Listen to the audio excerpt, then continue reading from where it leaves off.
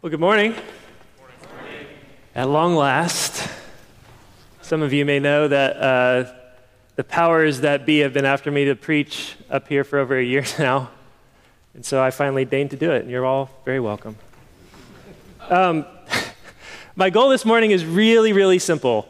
I want to give everybody here one simple handle for imitating the Apostle Paul in his ministry that, if you're like me, you may have never noticed this before. You've noticed it, but you've never really thought of it. And I think it's a handle that, if we all grab a hold of it, will change our churches, will change us as pastors, as shepherds, it'll change our people. You may already be good at this. I hope that's true of you. If not, that's why we're here, right? To encourage each other. So here's what's cool. A couple weeks ago, my wife and I went to on this retreat in Destin, Florida, with 200 other lead pastors, for lead pastors only. It was all expenses paid. Somebody hooked us up. We had no idea what it was going to be like. And there were pastors from all over the place, a lot of charismatics, a lot of Assemblies of God. It's like you didn't know who you were talking to if you had much in common at all, except you had some claim to Jesus. You didn't even know if you were talking to somebody who held the scriptures tightly. So you'd go and you talk to somebody and they'd seem cool, and then you'd realize, well, we're not really on the same page. And you'd go and talk to somebody and be like, man, we're not on the same page. And then he would name drop Tim Bailey on you, which did happen. It's weird. But it was cool. It was fun. But what's cool about being here is that, man, unless one of you are going to jump up and start speaking in tongues, I know that we're about on the same page in this room. We're starting from the same place. We're on the same team. We have the same mission. We're lined up. We all believe in pastoral care. We all take preaching and teaching and counseling and discipleship seriously. We see ourselves together in the lineage of the Reformers and of the Puritans. We take seriously the call to imitate the Apostle Paul and the faithful men who have gone on before us, like we read about earlier in the service. And we all believe in taking that to a broken, messed up culture, a rebellious world where the church is failing to actually love and shepherd its people, at least the way that we see it done in Scripture. And we believe in helping each other. We believe in holding each other accountable, and that's why we came together, right? That's why we're here. That's why we formed a presbytery. That's why we've locked arms. That's why we're planting churches together. That's why we're about to have the long presbytery meeting full of serious work and really boring, tedious process, and we're going to suffer through it together because we believe in the work. Sweet. So step back, take a look around. That's us. It's awesome. So, does anybody here need me to make a case that we should be imitating the Apostle Paul? Anybody? You can raise your hand. If you raise your hand, you can leave because it's who we are, or at least who we aspire to be, what we want to be, right? In our DNA, at least we feel bad about failing in that direction, right? If that's the direction we want to fail in. We all believe we want to be like the Apostle Paul. We all believe that we see his pastoral care in his epistles, and we can learn from that, right? Okay, so my goal today is not to make us feel bad for not living up to Paul or Calvin or anybody else. It's just to help us be a little bit more like them in the best way. So I was preaching through Philippians a year ago about this time, and I was reading Martin Lloyd-Jones, and he pointed out something that has stuck with me, and I've just tried to hold on to it and remember it from time to time. And I just, like an idiot, started preaching through the book of Romans and was reminded of it again. Okay, it's simple and it's obvious. You ready? Here it is.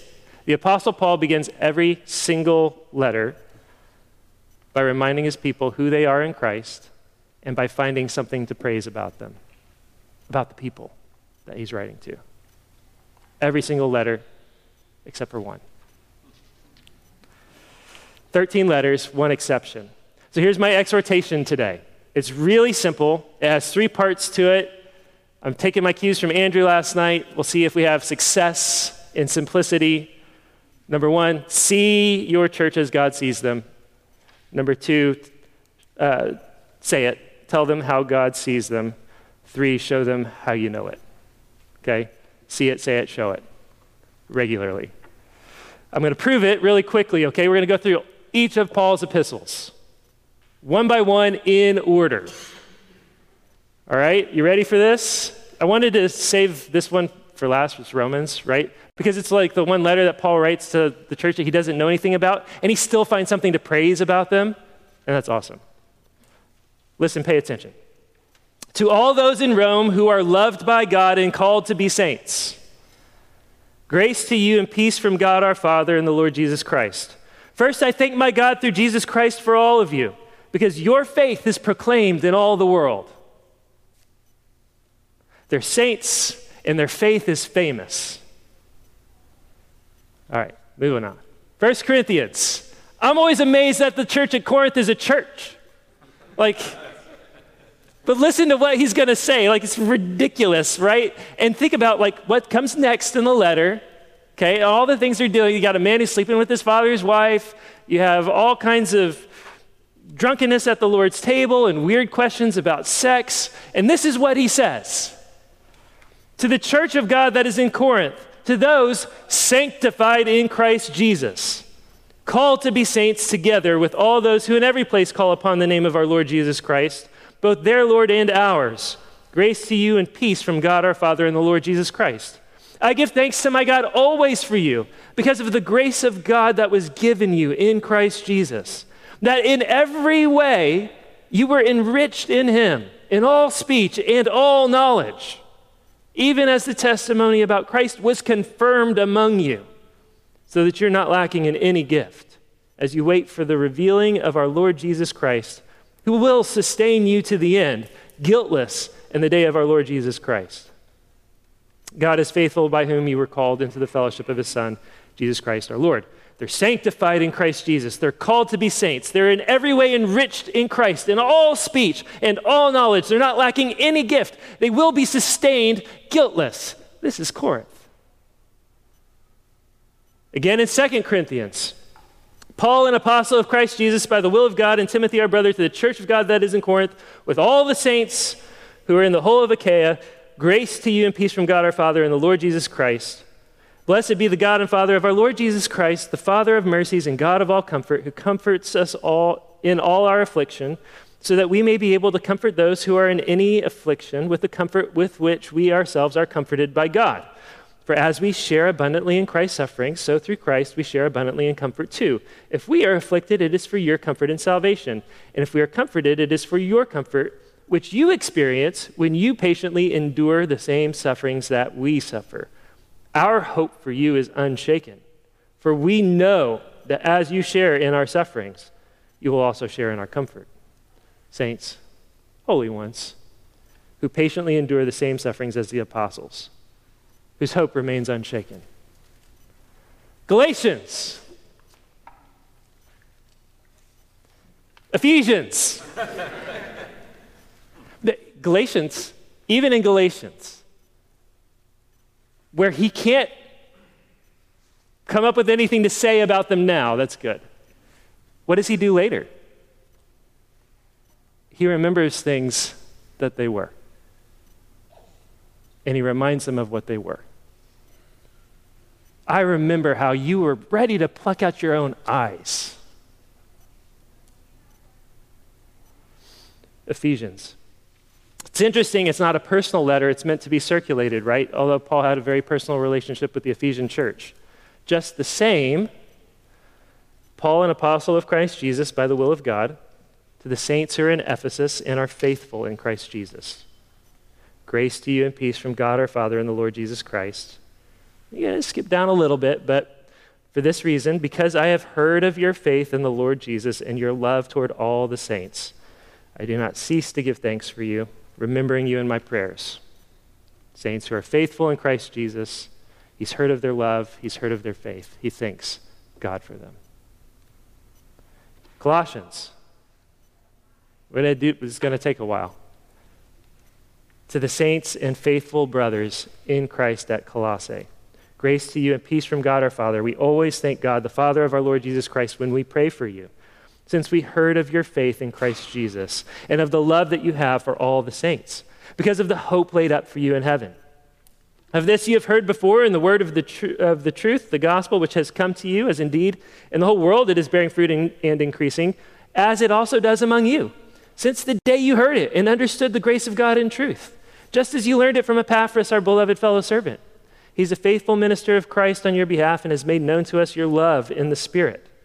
And so from the day we heard, we have not ceased to pray for you, asking that you may be filled with knowledge, the knowledge of his will and all spiritual wisdom and understanding.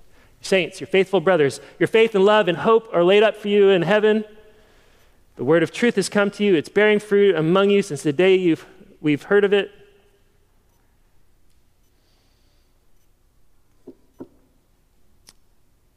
Epaphras has made known to us your love. Thessalonians. Paul, Silvanus, and Timothy to the church of the Thessalonians, in God the Father and the Lord Jesus Christ, grace to you and peace. We give thanks to God always for all of you, constantly mentioning you in our prayers, remembering before our God and Father your work of faith and labor of love and steadfastness of hope in our Lord Jesus Christ. For we know, brothers, loved by God, that he has chosen you, because our gospel came to you, not only in word, but also in power and in the Holy Spirit and with full conviction. We know that God has chosen you. When's the last time you said something like that? And you became imitators of us. Sorry, you know what kind of men we proved to be among you for your sake, and you became imitators of us and of our Lord. For you received the word in much affliction, with the joy of the Holy Spirit, so that you became an example to all the believers in Macedonia and in Achaia. You're an example. For not only has the word of the Lord sounded forth from you in Macedonia and Achaia, but your faith in God has gone forth everywhere, so that we need not say anything. For they themselves report concerning us the kind of reception we had among you, and how you turned to God from idols to serve the living and true God, and to wait for his Son from heaven, whom he raised from the dead, Jesus, who delivers us from the wrath to come. We know you're chosen. You're imitators of us. You received the word of God in the midst of affliction with joy. You became an example to everyone around you. God's word has sounded forth from you. Your faith has gone forth everywhere. We don't need to say anything. It's famous.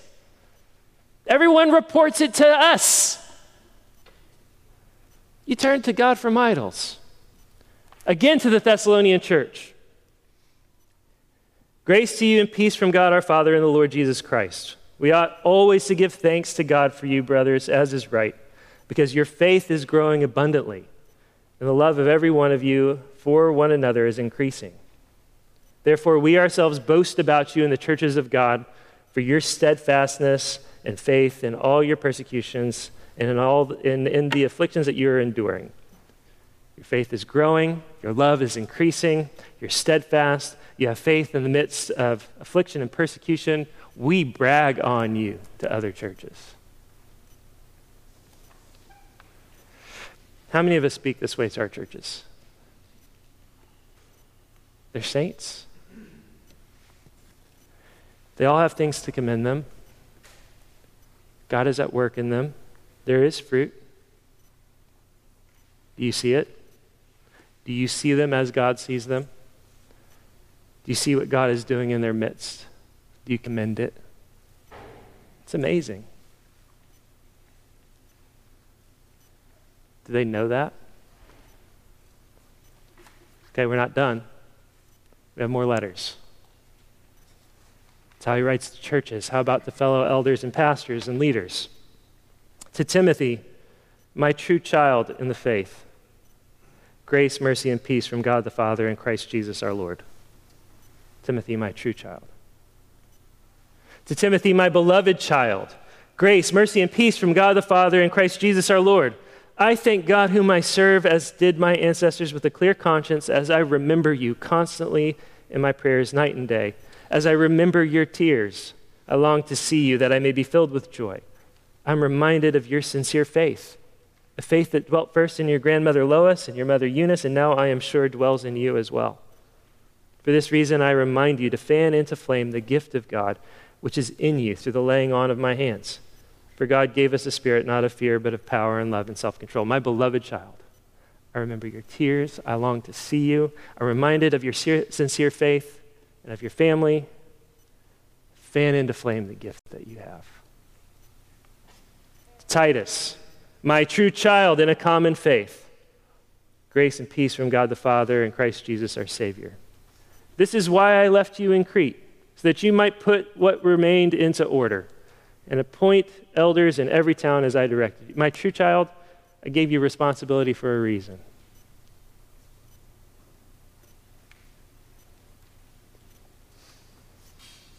I trust you. Do your job. Do what I put you there to do. Philemon, Paul, a prisoner for Christ Jesus, and Timothy, our brother, to Philemon, our beloved fellow worker, and Apphia, our sister, and Archippus, our fellow soldier, and the church in your house. Grace to you and peace from God our Father and the Lord Jesus Christ. I thank my God always when I remember you in my prayers, because I hear of your love and of the faith that you have toward the Lord Jesus and for all the saints. And I pray that the sharing of your faith may become effective for the full knowledge of every good thing that is in us for the sake of Christ.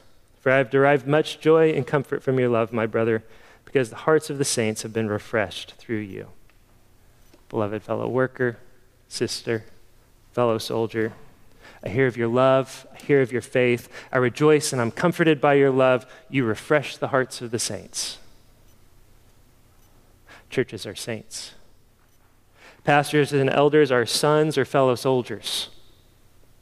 Saints, sons, and soldiers. They all have something to commend about them. And he takes pains to do it at the top of every single letter. Unless they're Galatians. Who pastors the Galatian church here? Anybody? Do you see your people as God sees them? Do you see what God is doing in them? Do you show it to them? Do you praise the work of God in them, and do you thank God for them? How about here? The Apostle Paul is not a flatterer. You know what comes next in each of those letters. Sometimes very hard things. I hope we all work hard to imitate the Apostle Paul in his discipline, in his exhortation, and in his rebuke. I also hope that we learn to imitate the Apostle Paul in his love and care and affection, and his wisdom. If you're like me, it's an example you don't often consider, but since Lloyd Jones hit me with that a year ago, I've been thinking about it and reminded of Richard Baxter's Reformed pastor. You remember what his first direction is when he says when you go to visit people and care for them and deal with them? I do, because it's one of those words that you have to look up, and I just have never forgotten it. I hear some chuckles. Somebody knows what the word is. Say it out loud if you got it. Mollify them. Very first direction. Mollify them. Soften them up. Soften them up. Ease their fears. As you come and as you go, it's his last direction too. Mollify them. Soften them up. Ease their fears and anxieties. Let them feel your love. This is a pattern. This is a formula. It's repeated, and it's not beneath the Apostle Paul to have patterns and formulas that he repeats. They have a purpose. You say, I love you, I hope, to your wife and kids every single day for a reason. Is it just pro forma, or does it matter? It matters. If you love people, you work to make them feel loved. We all know this when it comes to our people, right? Like, this is a lot of certainly premarital counseling, but just marriage counseling is like, hey, you need to not just love each other, but you need to love each other, make each other feel loved. Your wife needs to feel loved by you every day. Your husband needs to feel respected, needs to feel like you believe in him every day. Put a reminder in your stupid smartphone to send a text. And watch your marriage improve. Idiot sheep. You do these kinds of things with your people, right? You say these kinds of things like, hey, you've got a tool, you got a smartphone. Put a reminder in it and just send your wife a text every day. I love you. See if it doesn't help. Paul has a pattern. He has a formula. He does it at the top of every letter, every time he's got something to say to people. We want to follow his example, right? We would do well to imitate it out loud. And if not every time out loud, at least in our own hearts, right? As we pray, as we approach the pulpit, before we step into a counseling session. See our people as God sees them. Say it, show it, remind ourselves. Okay. See them as God sees them. We have to learn to see them as God sees them. It will change us first, actually. It will change how we think about them because we'll see them as saints. We'll see them as God's holy ones, as God's adopted children. That's important to remind ourselves because it's easy in our care for our people to see them as our enemies, as God's enemies. I don't mean we actually call them that. I just mean that we're often tempted to think of them antagonistically in a lot of ways, as burdens, as bums, as worse, as hardened rebels, as frauds and posers. And certainly we have those people in our midst. But it's easy for us to fixate on the negative, especially when we're working hard, pedaling fast to have discernment and to actually have faith to exhort and rebuke our people. When we get into the pulpit, it's easy to assume our people aren't there to learn and to grow. When we go into counseling sessions, it's easy to assume they're not going to listen. It's easy to assume that their hearts are cold and all we can do is maybe get a little ember glowing if we're lucky. Why would we approach them that way? Well, we've been burned before. Our hearts have been broken. We feel our own inadequacies. We become afraid. We feel powerless to change people. And we are. God has to do the work. But when we feel impotent and powerless and allow ourselves to be driven by fear, we start to construct stories and narratives that are unhelpful. We begin to project our fears onto our people. If you find yourself winning arguments with your people in the shower and in the car, you have this problem.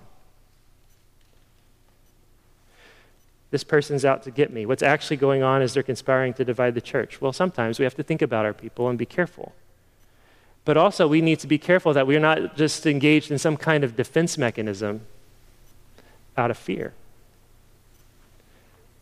out of self-protection, out of the kind of fear that flees when no one pursues. Fear and insecurity drive a lot of bad pastoral care. They also drive a lot of bad parenting too, by the way. And we're just fathers in the household of faith. Are you tempted to view God's holy ones as your enemies? What side does that put you on?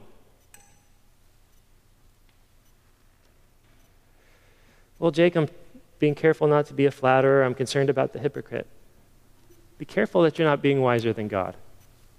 The Apostle Paul was not a flatterer. The Apostle Paul was concerned about the hypocrite. Don't be wiser than Scripture. We do have to be careful and guard ourselves against flattery, but addressing God's people the way that God does in the Bible is not that. Your people are not your enemy unless you are God's enemy. They're God's saints. Let me ask you a question. Tate Bailey is not here. If you were to treat Tate, if Joseph were to treat, everybody know who Tate is? Tate's Joseph's adopted son. Joseph Tate Bailey the 7th. If you were to treat Tate as an outsider in your home because he was adopted, what would that do to him? If you were to treat him as if he were not worthy of the name Joseph Tate Bailey the 7th, if he had to prove his worthiness of bearing that name to you, if he had to prove that he wasn't a usurper of the line because he was adopted, because of the color of his skin, what would that do to him? What if you went away on a trip and I came and I watched over your house and I put that into his heart and into his mind?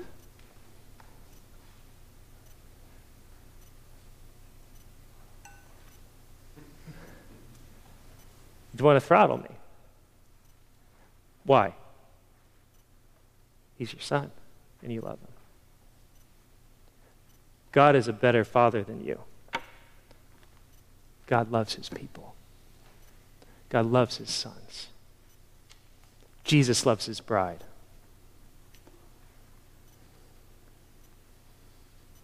Do you think that way about your people? They are God's sons and daughters. They are God's children. They are the bride of Christ. You're a steward in God's house.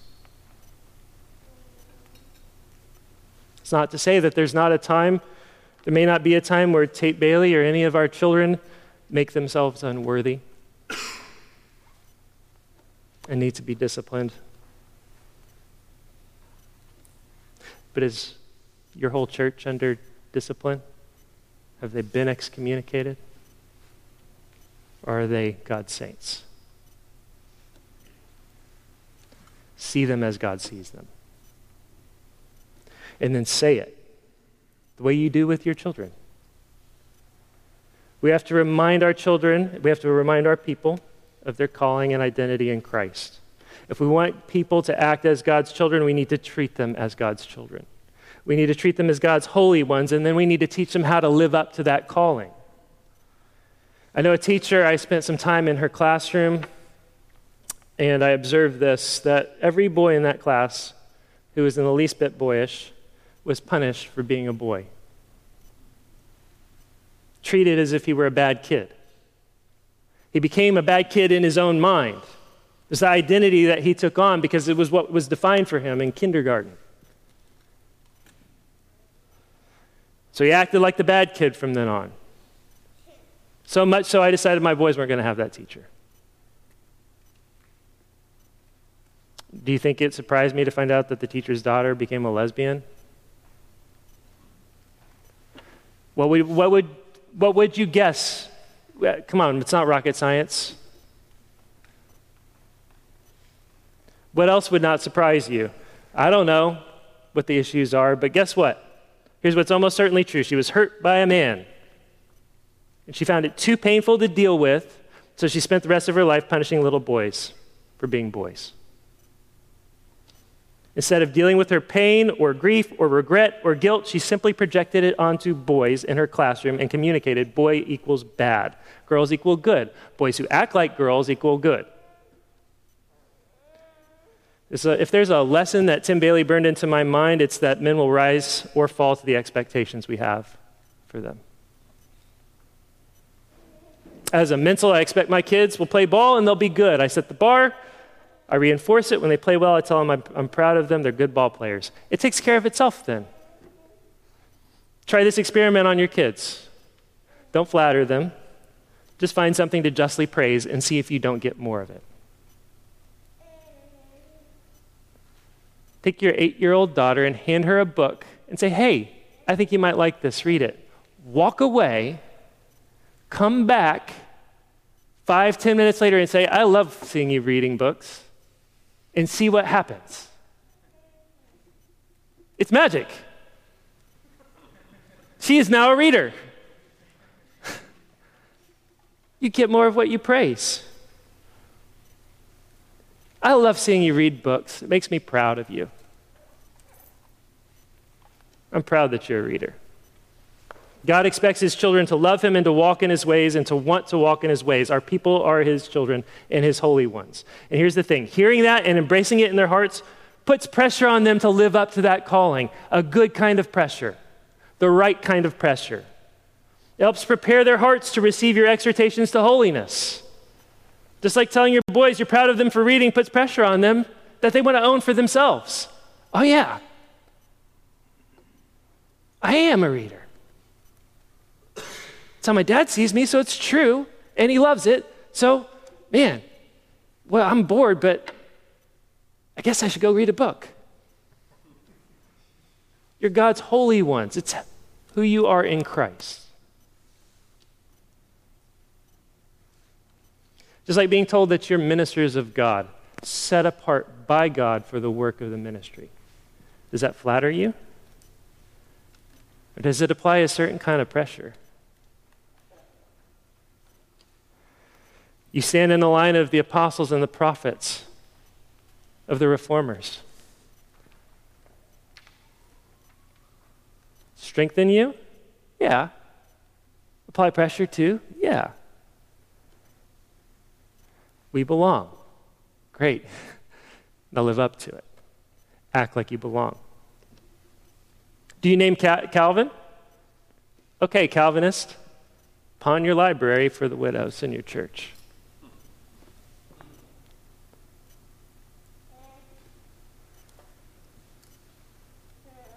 When you name the name of Calvin, you better live up to it. I mean, isn't that what you felt yesterday morning? Whoa! All right, see it? Say it? Show it. We have to show what God has done in the lives of our people. We need to remind ourselves of the fruit of his Holy Spirit in their lives. You feel impotent and down in ministry?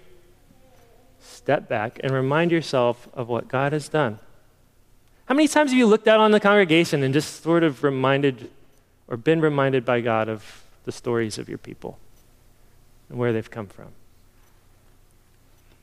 Doesn't it give you hope and faith? Because they've responded to God's love and discipline before, haven't they?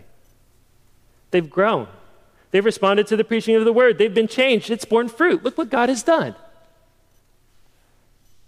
That will give you faith and confidence that speaking the truth now, saying the hard thing now, will also bear fruit, even if it's difficult and painful,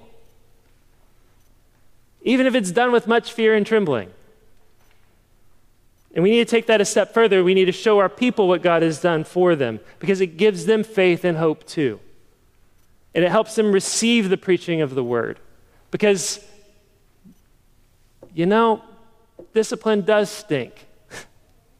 But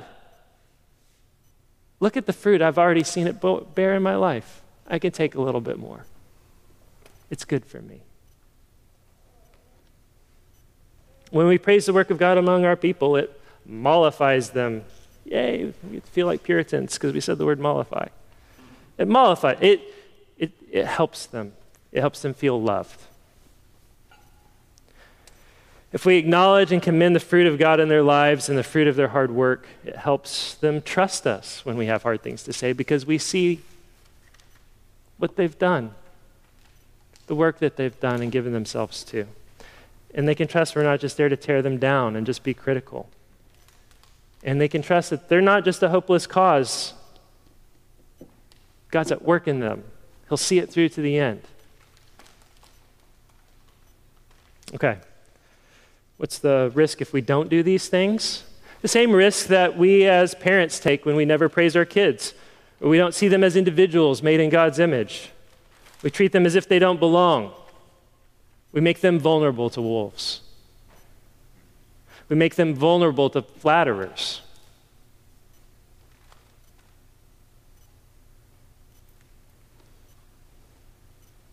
They won't grow and they won't mature. Think about that teacher again for a minute. The places where we have pain and regret, the places where we have sin and guilt, if we don't take them to Jesus, those things to Jesus, try to push them down and they'll find their ways out. And we'll look for somebody to punish or blame. Some way of addressing those things in other people. Because we can't bear to address it in ourselves and we have not taken it to Jesus. Many parents do this, right? And you see it in your churches. They treat their children as extensions of themselves instead of as people. But just the bad parts. We all do that in one way or another, right? That's why when we look at our kids, we all see like the thing that drives us most crazy is the thing that reminds us of ourselves, right? It's the stuff in ourselves we haven't learned to deal with yet, haven't learned to control. So we try to control it in them. It's stuff that we haven't taken to Jesus, so we try to punish it in them. Sometimes we as pastors can treat our people that way too, and instead of shepherding the flock, we end up trying to hurt our own demons. Sheep get caught in the crossfire. Let me give an example of this. All my examples are sports and fitness. My hobby is staying alive. It's working out so far. That was hilarious. I'm glad that you thought it was hilarious. Comedy is also my hobby. Have you ever been to a Little League baseball game? If you go as an objective outside observer, it is highly possible you're going to run into the kind of coach that lives inside the heads of his players, especially his own son. He treats his players as if they're out there to sabotage the game, as if they're unaware of their mistakes. He creates an environment that's ruled by fear of failure. You seen that sort of thing? Yeah? You know what I'm talking about?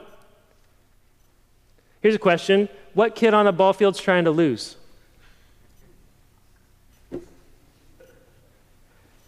What kid is out there actually sabotaging things? What kid is unaware that the ball just went between his legs? Stupid. That kid might exist, like you might have an oblivious kid, but he's pretty rare. Andy cops to being that kid. You're the one that deserved it, Andy. But the rest of us got it because you deserved it. So thanks for that. Now listen, it's really rare, right? Because baseball's a father-son sport, and every son's out there trying to please his dad and make him proud.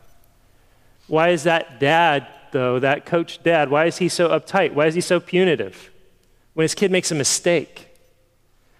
Because he doesn't see him as a kid who's trying, that's why. He sees him as an extension of himself. He sees all his own failures, all his own shortcomings, all his inability to succeed on the ball field or in his own life, all of his own impotence, all of his own inability to make his father proud, embodied in his son, who just bobbled the ball. And it comes out as rage. Can't deal with it. He's insecure, he's afraid. He's a critic, he's not a coach. He's not out there to make a young man. He's out there to deal with his demons. And what's going to happen? In 20 years, his son will be out there on the ball field dealing with the same demons, passing it on down the line, trying to use his own son to prove himself to his dad who isn't there and doesn't care. It'll get results for a time. It won't get you health, though. It'll get you results because you can control boys. You can bully them, but not men. Weak men, but not real men. You can't lead men that way. Not the strong. Our kids are a mirror.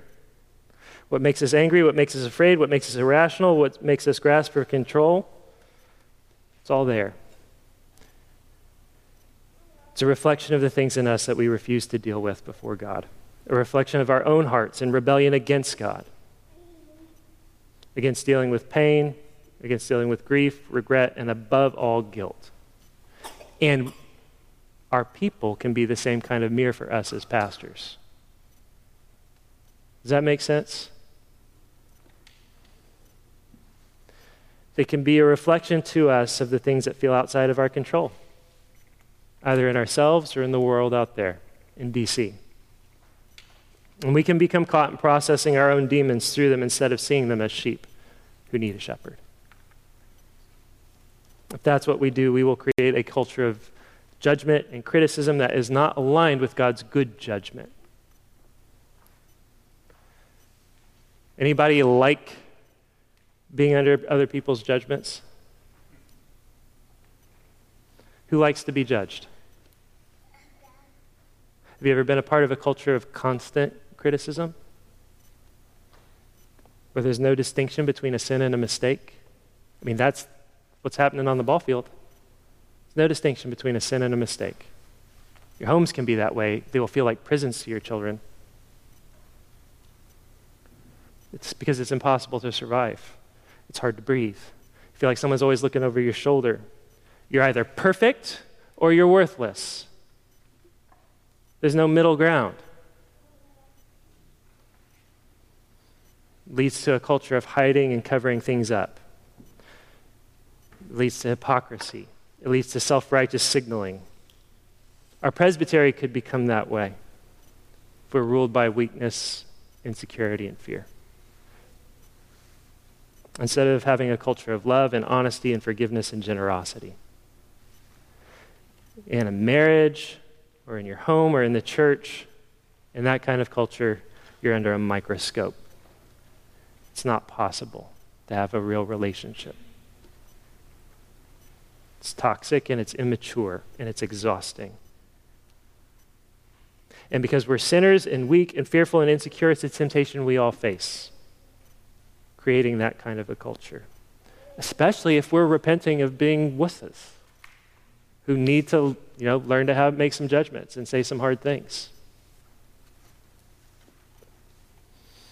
What happens to our people? Our people become vulnerable to all the things that we oppose. They become vulnerable to flattery. Just like refusing to show your children affection makes them vulnerable to predators. Just like if they feel like they don't belong, they'll look for the place where they do belong. Just like if they feel under a microscope, they'll learn how to hide really, really well.